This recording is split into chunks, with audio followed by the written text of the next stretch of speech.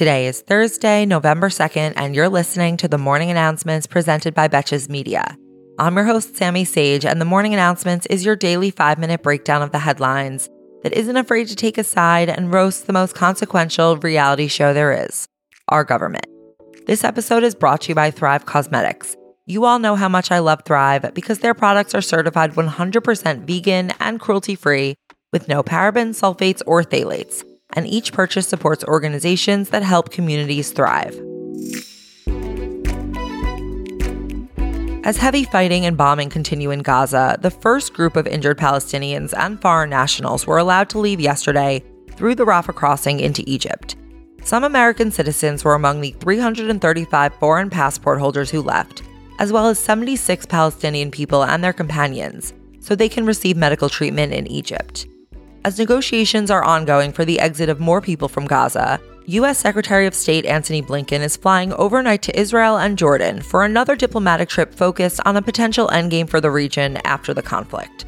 A spokesperson for the State Department said that Blinken will push Israeli officials on reining in violence committed by right-wing settlers in the West Bank and reiterating U.S. commitment to the establishment of a Palestinian state in the West Bank and Gaza.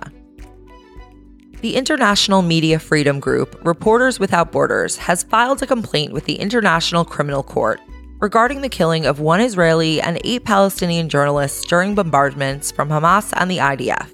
The complaint also cites the deliberate total or partial destruction of the premises of more than 50 media outlets in Gaza since October 7th.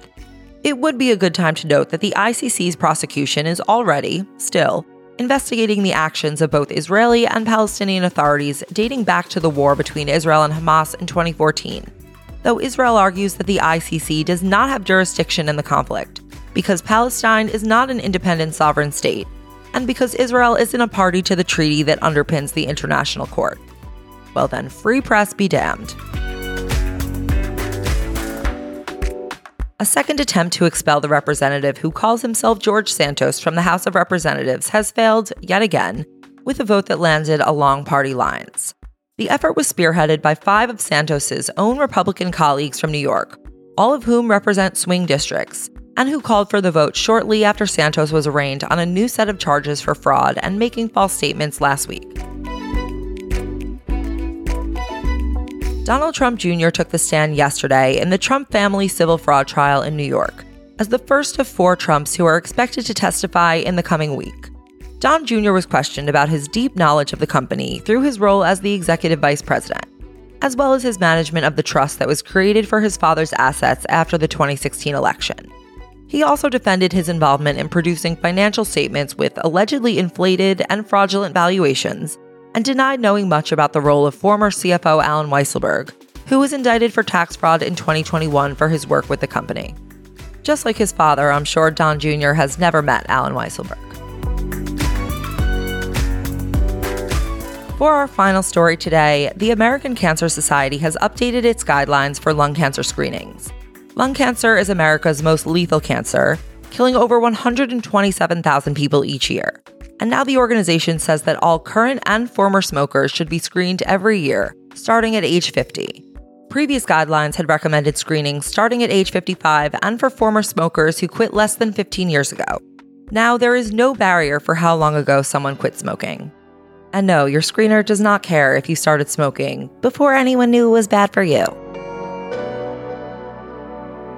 Thank you for listening to the morning announcements, and thanks again to my favorite beauty partner, Thrive Causemetics. Thrive's products are certified 100% vegan and cruelty-free, with no parabens, sulfates, or phthalates, and each purchase supports organizations that help communities thrive. I will never stop spreading the gospel about their liquid lash extensions tubing mascara. I now have it in 2 colors, black and brown.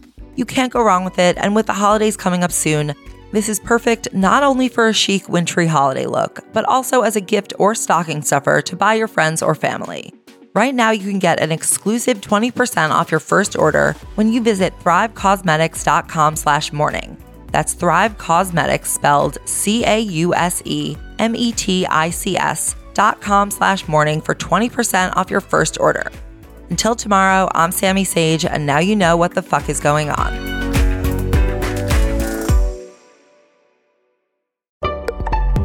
Betches.